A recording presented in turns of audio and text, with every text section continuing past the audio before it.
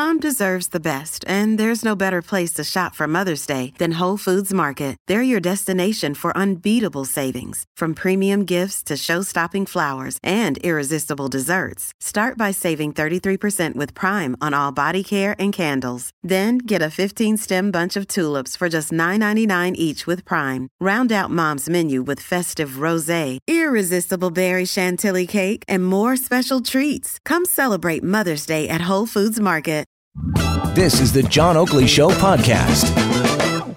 Topics worthy of discussion. That's the part of the program where we hunker down with our panel and discuss the aforementioned for Pizzaville. Dial pound 3636.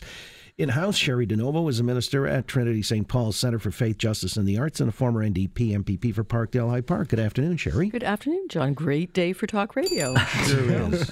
John Capobianco, Senior VP, Senior Partner, and National Practice Lead for Public Affairs in Fleishman-Willard's Toronto office, is also with us. Good afternoon, John. Good afternoon, John. Good to be here. Likewise. And Michael Giles, government apparatchik for 30 years, currently the Chief of Staff to Deputy Mayor Ana Bailao. Hello, Michael. I'm very good. Cloudy ways today. Cloudy ways, not sunny ways. Well, we'll have to wait and see. Because where's the bell for that? Ding, ding, ding. Yeah, that's right.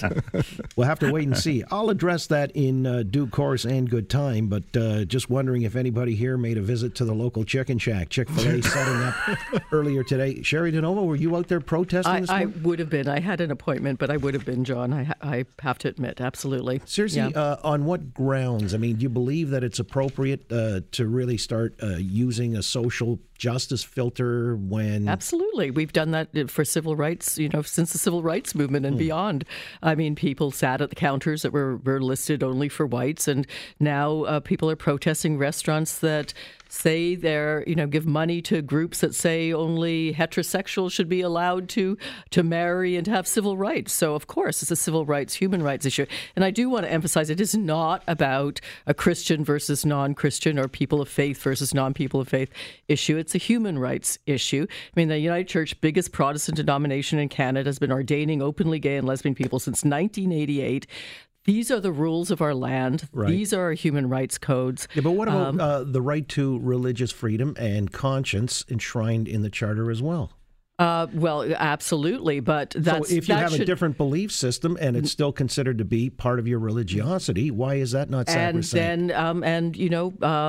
We have codes here. We have a human rights code for a reason. Does that then trump everything else, including the right to religious freedom and... this isn't about religious freedom. This is about a business that gives millions of dollars to organizations that specifically, the Christian Athletic Association, so-called, that specifically asks their members not to be gay, and funds conversion therapy, which is, because of my bill, proud to say, illegal in Ontario. So they are actually proposing and supporting illegal, what's considered illegal by the vast majority of people here. Well, it is illegal and is considered unconscionable by the vast majority of Canadians. Let me throw it around then. John Capobianco, I mean, based on that criteria or those criteria, does it make sense that, we would shut this place down or not welcome it? I mean, I understand the right to protest. That's a form of expression. I don't have a problem with that. But do we actually then put everybody through this certain filter of whether they satisfy certain criteria? Well, all I could say is this affects me directly, and I'll tell you why. The actual store is located in my office tower, so I'm at Yonge and Bloor, my office tower, which is, of course, the Chick-fil-A store is attached to a condo building that's right beside me. So I was actually having a hard time getting to my parking garage this morning because the lineup was crazy. This is 24 hours of publicity that this place is going to get, and the lineup, John, from this morning to this afternoon to when I left to come here, it only got bigger. The lineup to get in there. All right, so everybody's hot for the chicken. Well, and also the protests are on both sides. You got the ones that were the animal rightists that were there, and obviously those that are against the restaurants, donation policies and whatnot. But there was also the other side. The other side, there was signs that said, God bless Chick-fil-A, and, the God's with you. And also you had both sides of protests on this thing. But at the end of the day, it's absolutely everybody's right to protest and freedom of speech and all that. But I think where it crosses the line is when you start preventing people from actually going in there. So as much as they have the right to protest this store, they don't have a right to block people from going in there. And that's why the police were there. There was some blockage happening where people weren't able to go into the restaurant. And that was a challenge. All right. Michael, by the way, I should point out, Saturday there's going to be a march, Jesus in the City, parade rather, and they plan to stop by and pray outside of Chick-fil-A and then perhaps go in and enjoy some of the delicacies therein. But on the idea that this somehow doesn't deserve to occupy space in downtown Toronto, how do you see it? Well, no, I mean, they have the right to operate their business. I don't agree with, frankly, with anything that their owner sort of stands for in many respects. The whole notion of conversion therapy is just, it's unbelievable in this day and age that we still talk about that and that still happens. Having said that, sometimes I wonder these protests, if they're not totally counterproductive, because I had no idea Chick-fil-A was opening today until it was on the news cycle endlessly all day long, live reports. So now everybody knows it's there. And apparently, this Jesus in the City parade is going to stop there tomorrow.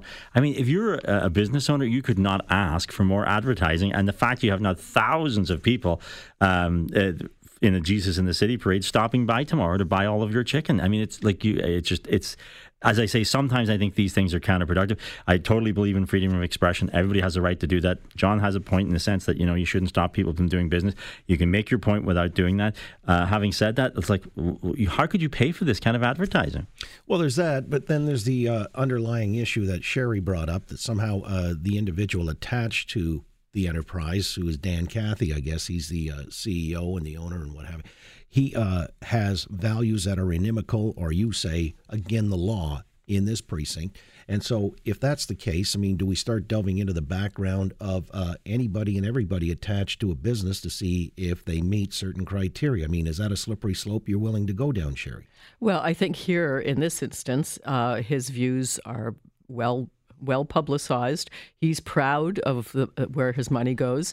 And so, of course, people are going to be upset by that, people whose human rights are being challenged. And I think that's absolutely predictable. The other aspect of it is, yes, they may get more publicity right now, but I think this ultimately does hurt their bottom line and ultimately will hurt their brand. And I would be surprised to see them do well in the city, especially where they decided to set up. I mean, they're Yonge and Bloor. That's where the Pride Parade march has passed. That's one day of the year. Well, and the village is there, not to mention the fact that, Yeah, but you also get out of the main subway terminal right there at Yonge and Bloor. And there's also an 80-story tower that they're actually on the base floor. The walk-by traffic's going to be enormous. True, and according to polls, the vast majority of those people who walk by care about human rights and care about LGBTQ there was human an rights. actual poll conducted?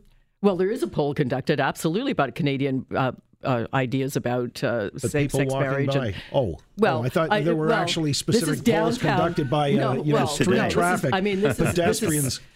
Come on, downtown Toronto. These are the vast majority of views of most Canadians, never mind in downtown Toronto, next to the LGBTQ village.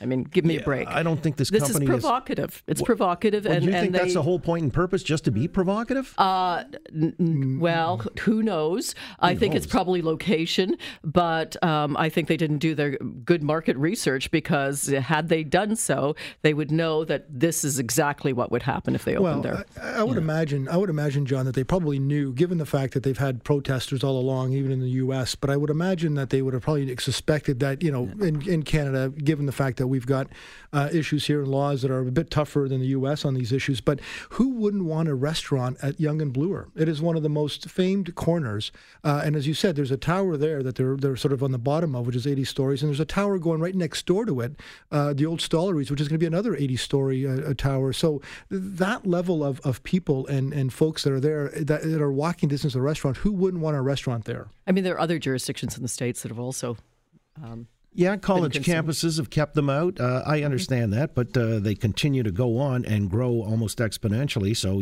the first foray into Canada, I'm sure they're not, really that obtuse. They obviously did some market research and maybe have, Well, if they can afford to rent space at Yonge and Bloor right off the top, that tells you they're obviously doing well in terms of business models. But, there is precedent for this. In the United States, for example, with the LA Clippers, remember the owner of the LA Clippers, who was clearly, said all those racist things. He was basically forced to sell that team. I think there was a right-wing radio personality in the United States a number of years ago who wanted to buy the St. Louis Rams, and he wasn't allowed to do it. The NFL wouldn't allow him to buy it. So there is precedent for this. But again, at the end of the day, I think it really comes down to choice. choice. And I think that, I think Cheri has a point in the sense that there's a lot of people will not go there specifically for this purpose.